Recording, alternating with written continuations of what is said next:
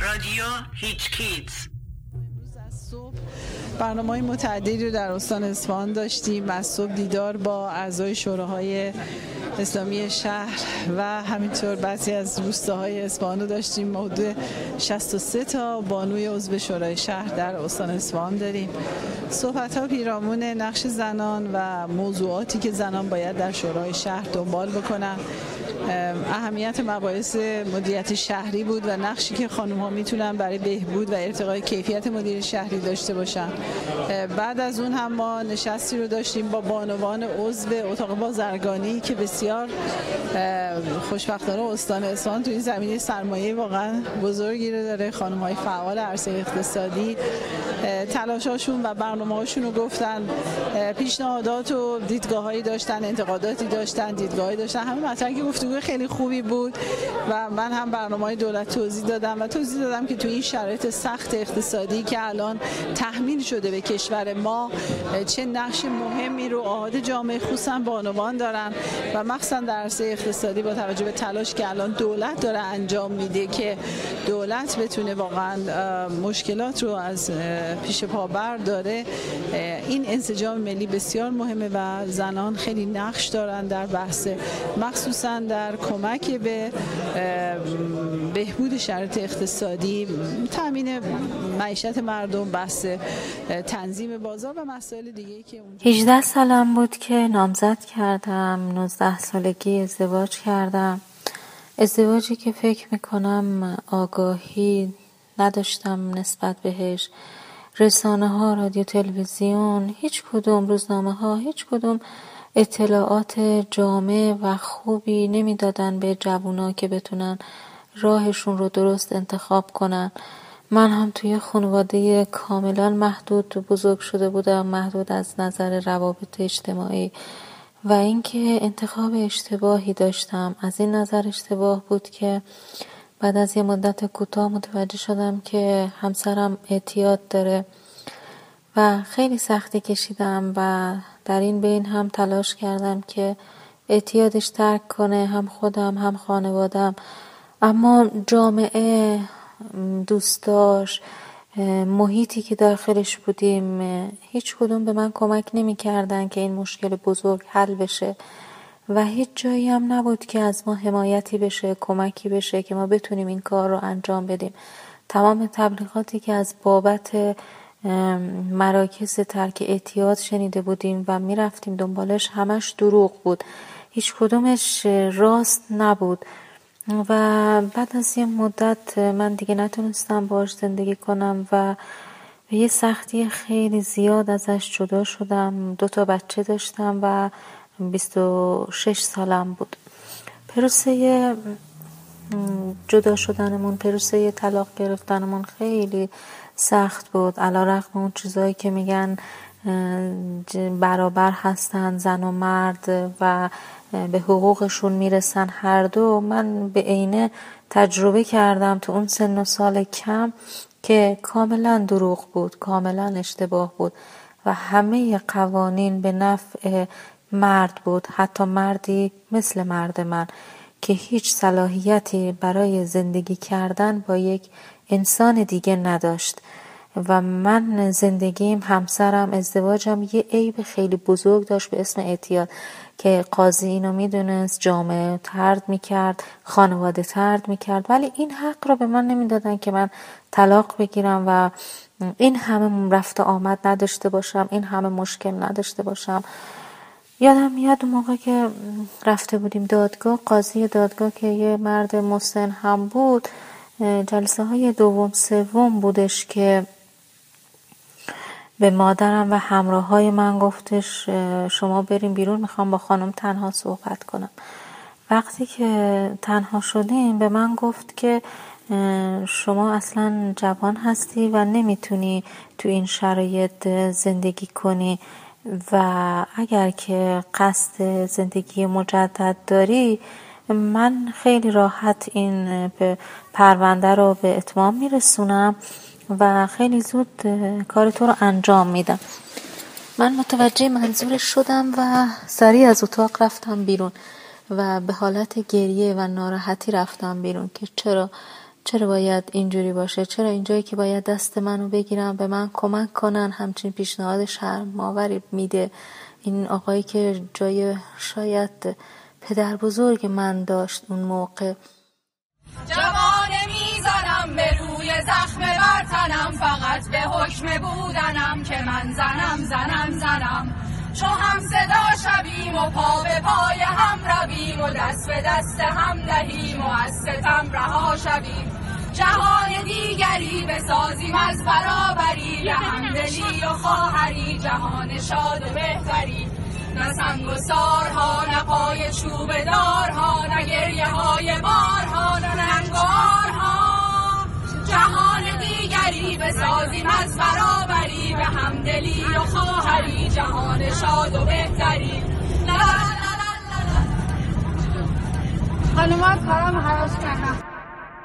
تو اون سال که من خیلی هم جوان بودم، خیلی عمرم رو گذاشتم پای این طلاق گرفتن، رفت آمدهای زیاد، حدوداً 2 سال و نیم شد و من در اون زمان به پول اون موقع و ارزشی که پول اون موقع داشت من 3 میلیون پول خرج کردم که فراهم کردن این پول برای خانوادم خیلی سخت بود.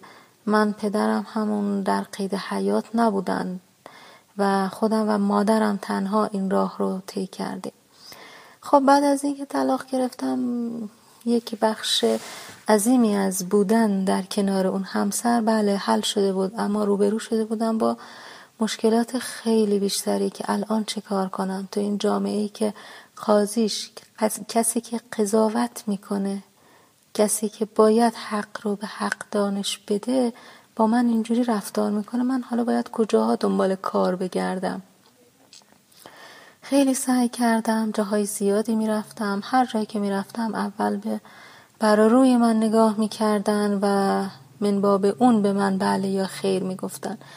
اونهایی که خیر میگفتن که فبه ها و اونهایی که بله میگفتن 1000 تا شرط و شروط داشتن که لابلای اون شرط و شروط ها پیشنهادهای بدی هم بود و من مجبور شدم که برم در یک کارگاه خیاطی، چون من دیپلم خیاطی هم داشتم و اونجا خیاطی کنم علی رغم میلم. صبح میرفتم هنوز آفتاب نزده بود، وقتی کارگاه تعطیل میشد 8 شب بود و من وقتی از کارگاه می آمدم بیرون باز هم آفتاب رو نمی دیدم.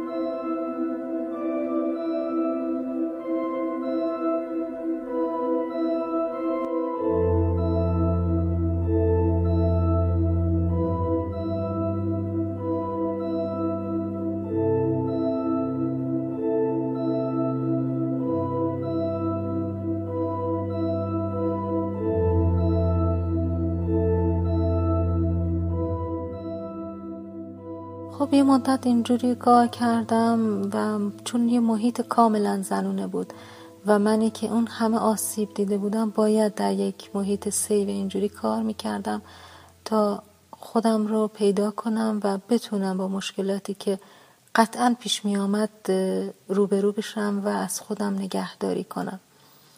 بعد از 1-2 سال که اونجا کار کردم و بچه هم کنار مادرم بودن و مادر کمک میکرد که بزرگ بشن، تو یک پیگیر کار بهتری هم بودم. تو یک شرکت تبلیغاتی خیلی بزرگ کار پیدا کردم. کار پیدا کردم و مشغول کار شدم. حالا باید تو این محیط جدید خودم رو اصل منظورم از اینه که اتفاقی که برای من افتاده بود رو پنهان می کردم و متأهلی بودم که همسر نداشتم، اما باید اظهار می کردم که همسر دارم و همسرم در شهر دیگری کار میکنه و حضور اون رو اگر احساس نمی کردن نمی دیدن براش باید دلیل می آوردم.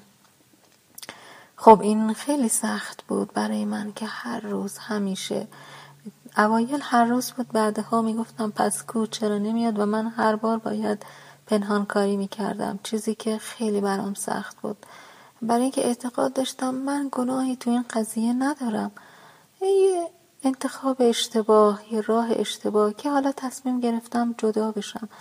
اما می ترسیدم از گفتن این به همکارام، چون که اونجا دیگه محیط کاملا زنونه نبود، هم مرد بودن هم زن بودن. زنها یه جوری آسیب می رسوندن، آقایون یک جور دیگری. خب به هر حال بعد از چند سال متوجه شدن که من تنها هستم و همسری ندارم و مشکلات جدید من شروع شد. آقایون متأهلی که دنبال زنگ تفریح بودن، آقایونی که یادشون میرفت این جایگاهی که من هستم شاید یک روز خواهر خودشون، بستگان نزدیک خودشون هم براشون پیش بیاد و دوست نداشتن کسی باهاشون این رفتارها رو بکنه، با من اون رفتار رو داشتن و خیلی سخت گذشت دوران جوانی من، دورانی که میتونستم اگر مردان سرزمین من به معنای واقعی مرد بودن یک جفت مناسب کنار خودم داشته باشم و کمکی به من باشن که من آسیبی رو که دیدم فراموش کنم، ترمیم بشه اون زخمی که در دل من بود و به خاطر مردهای دیگه، به خاطر افراد جامعه به روح و روان و نوع زندگی من خورد. صدایی روشن در این شب، صدایی آرام که میگوید برابری و ظلم. بیایید جلو، جلوتر، همچنان جلو بیایید تا خط ظرافت پوستم را ببینید. از من چه میبینید؟ آیا صدای اسفند 57 را از گلوگاه من میشنوید؟ آیا بر پیشانیم جای خون انسانی‌ها، جای داغ تبعیض را میبینید؟ من چهره زخمی تبعیضم. آنگاه که شما آقایان فریاد میزدید یا موتری یا کوتری و ما را فتن از کارخانه ها، از خانه ها به کنج خانه ها میبردید، دستور جنگ میدادید و ما که شوهرانمان هم بازی تفنگ و خون بودند باید میزایید.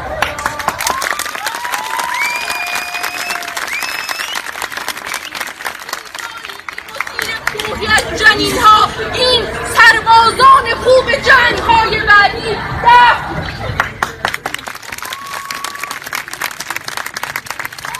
چهره زخمی تبعیض است.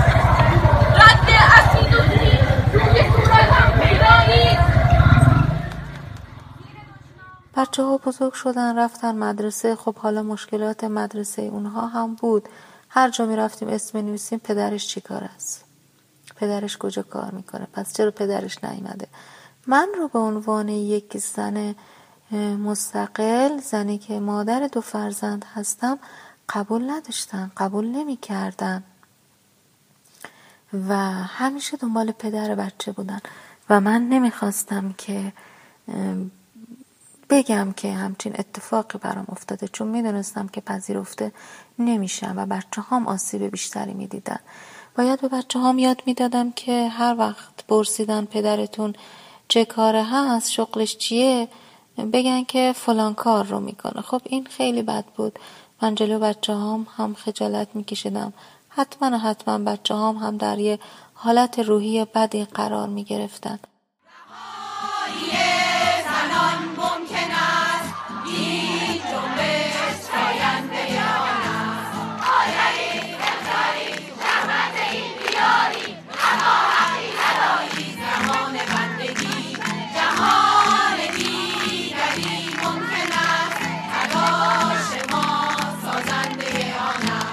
با خیلی سختی ها، خیلی مشقت ها کنار خانوادم بچه ها رو بزرگ کردم، دانشگاه فرستادم و در این بین خودم هم تحصیلات دانشگاهی گرفتم و رفتم دانشگاه. چون من زمانی که ازدواج کردم دیپلمم رو گرفته بودم و مدرک دیگری نداشتم. بعد رفتم فوق دیپلمم گرفتم، با یه فاصله 1 ساله لیسانس هم گرفتم. الان بعد از این همه سالی که من زندگی کردم، حقوق من در حدیه که فقط میتونم خیلی سطح متوسط زندگی کنم و نتونستم بعد از این عمری که گذاشتم یک رفاه خوبی رو برای بچه هام ایجاد کنم. با سختی زیاد، با وام، با قرض بچه ها رو دانشگاه فرستادم.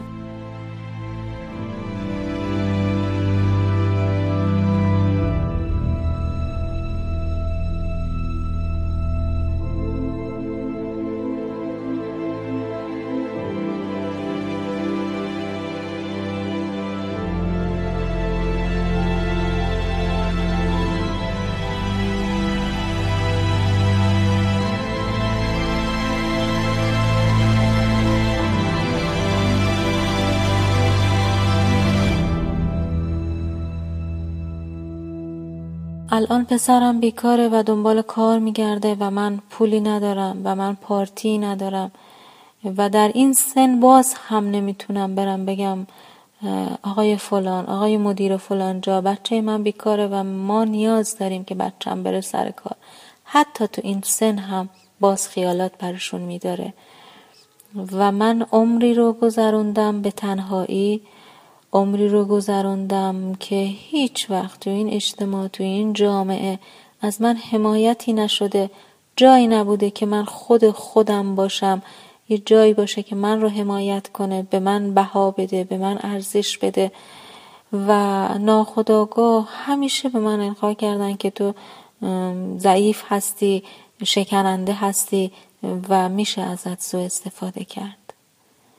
و من میتونم به جرئت بگم ستم‌ها کشیدم که از من سوء استفاده نشه و یک انسان بودم که باید زندگی معمول رو خودم رو میداشتم و نباید تمام جوانیم چوب اون اشتباه رو میخوردم و نباید به من نگاهی میشد که من به عنوان یک زنگ تفریح باشم. نه، من خیلی دلم میخواست که کسی، جامعه، قوانین از من حمایت میکردن و من برمیگشتم به حالت طبیعی زندگیم. الان هم نزدیک به بازنشستگی هستم، حدوداً 7 یا 8 سال دیگه بازنشسته میشم. هنوز هم آینده‌ای برای خودم نمیبینم، آینده‌ای که در اون من تأمین باشم، بچه هام تأمین باشن. همیشه نگرانم، همیشه استرس دارم، همیشه و حیف از عمری که به تنهایی گذشت، حیف از عمری که به این همه ستم گذشت. فاتح شدم، خود را به ثبت رساندم، خود را به نامی در یک شناسنامه مزین کردم و هستیم به یک شماره مشخص شد. پس زنده‌باد 678 صادر از بخش 5 ساکن تهران. دیگر خیالم از همه سو راحت است. آغوش مهربان مام وطن، پستانک سوابق پر افتخار تاریخی، لالایی تمدن و فرهنگ و جق و جغجغه قانون.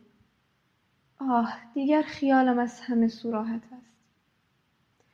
از فرط شادمانی رفتم کنار پنجره، با اشتیاق 678 بار هوا را که از غبار پهن و بوی خاک روبه و ادرار منقبض شده بود درون سینه فرو دادم و زیر 678 قبض بدهکاری و روی 678 تقاضای کار نوشتم فروغ فرخزاد.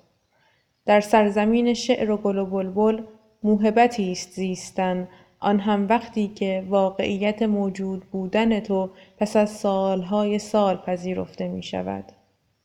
جایی که من با اولین نگاه رسمیم از لای پرده 678 شاعر را می بینم که حقه بازها همه در هیئت قریب گدایان در لای خاک روبه به دنبال وزن و قافیه می‌گردند و از صدای اولین قدم رسمیم یک باره از میان لجنزارهای تیره 678 بلبل مرموز که از سر تفنن خود را به شکل 678 کلاغ سیاه پیر درآوردند، با تنبلی به سوی حاشیه روز میپرند و اولین نفس زدن رسمیم آغشته می شود به بوی 678 شاخ گل سرخ محصول کارخانجات عظیم پلاسکو.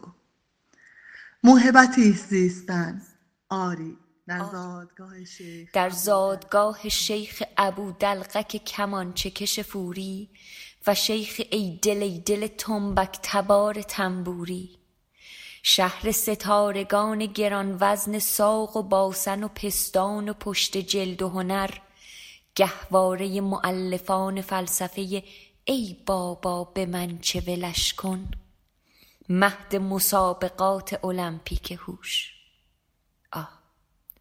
جایی که دست به هر دستگاه نقلی تصویر و صوت میزنی، از آن بوق نبوغ نابغه‌ای تازه سال می آید و برگزیدگان فکری ملت وقتی که در کلاس اکابر حضور می یابند، هر یک به روی سینه 678 کباب پز برقی و بر دو دست 678 ساعت ناظر ردیف کرده و می‌دانند که ناتوانی از خواص تهی کیسه بودن است، نه نادانی. فاتح شدم، بله فاتح شدم. اکنون به شادمانی این فتح در پای آینه با افتخار 678 شمع نسیه می‌افروزم و میپرم به روی طاقچه تا با اجازه چند کلامی درباره فواید قانونی حیات به عرض حضورتان برسانم و اولین کلنگ ساختمان رفیع زندگیم را همراه با طنین کف زدنی پرشور بر فرق خیش بکوبم. من زنده‌ام، بله، مانند زنده رود که یک روز زنده بود و از تمام آنچه در انحصار مردم زنده است بهره خواهم برد. من میتوانم از فردا در کوچه های شهر که سرشار از مواهب ملی است و در میان سایه های سبکبار تیرهای تلگراف گردش کنان قدم بردارم و با غرور 678 بار به دیوار مستراهای عمومی بنویسم خط نوشتم که خر کند خنده. من میتوانم از فردا همچون وطن پرست غیوری سهمی از ایدئال عظیمی که اجتماع هر چهارشنبه بعد از ظهر آن را با اشتیاق و دلهره دنبال می کند در قلب و مغز خویش داشته باشم. سهمی از آن هزار هوس پرور هزار ریالی که می توان به مصرف یخچال و مبل و پرده رساندش. یا آنکه در ازای 678 رأی طبیعی آن را شبی به 678 مرد وطن بخشید. من می توانم از فردا در پستوی مغازه خاچیک بعد از فرو کشیدن چندین نفس از چند گرم جنس دست اول خالص و صرف چند بادی پپسیکولای ناخالص و پخش چند یاحق و یاهو و وقوق و هوهو رسما به مجمع فضلای فکور و فضلهای فاضل روشنفکر و پیروان مکتب داختاخ تاراختاخ بپیوندم و طرح اولین رمان بزرگم را که در حوالی سنه 1678 شمسی تبریزی رسما به زیر دستگاه توئیدست چاپ خواهد رفت و هر دو پشت 678 پاکت اشنوی اصل ویژه بریزم. من می توانم از فردا با اعتماد کامل خود را برای 678 دوره به یک دستگاه مسند مخمل پوش در مجلس تجمع و تأمین آتیه یا مجلس سپاس و ثنا مهمان کنم. زیرا که من تمام مندرجات مجله هنر و دانش و تملق و کرنش را می‌خوانم و شیوه درست نوشتن را می‌دانم. من در میان توده سازنده قدم به عرصه هستی نهادم که نیروی عظیم علمیش او را تا آستان ساختن ابرهای مصنوعی و کشف نورهای نئون پیش برده است البته در مراکز تحقیقی و تجاربی پیشخوان جوجه کبابی ها. من در میان توده سازنده‌ای قدم به عرصه هستی نهادم که گرچه نان ندارد، اما به جای آن میدان دید باز و وسیع دارد که مرزهای فعلی جغرافیاییش از جانب شمال به میدان پرتراوت و سبز تیر، از جنوب به میدان باستانی اعدام و در مناطق پر ازدحام به میدان توپخانه رسیده است و در پناه آسمان درخشان و امنیتش از صبح تا غروب 678 قوی قوی هیکل گچی به اتفاق 678 فرشته، آن هم فرشته از خاک و گل سرشته، به تبلیغ طرح‌های سکون و سکوت مشغولند. فاتح شدم. بله فاتح شدم. پس زنده باد 678. پس زنده باد 678 صادر از بخش 5 ساکن تهران که در پناه پشتکار و اراده به آنچنان مقام رفیع رسیده است که در چارچوب پنجره‌ای در ارتفاع 678 متری سطح زمین قرار گرفته است و افتخار این را دارد که میتواند از همان دریچه، نه از راه پلکان، خود را دیوانه‌وار به دامان مهربان مام وطن سرنگون کند. و آخرین وصیتش این است که در ازای 678 سکه حضرت استاد ابراهام صهبا مرثیه‌ای به قافیه کشک در رسای حیاتش رقم زند.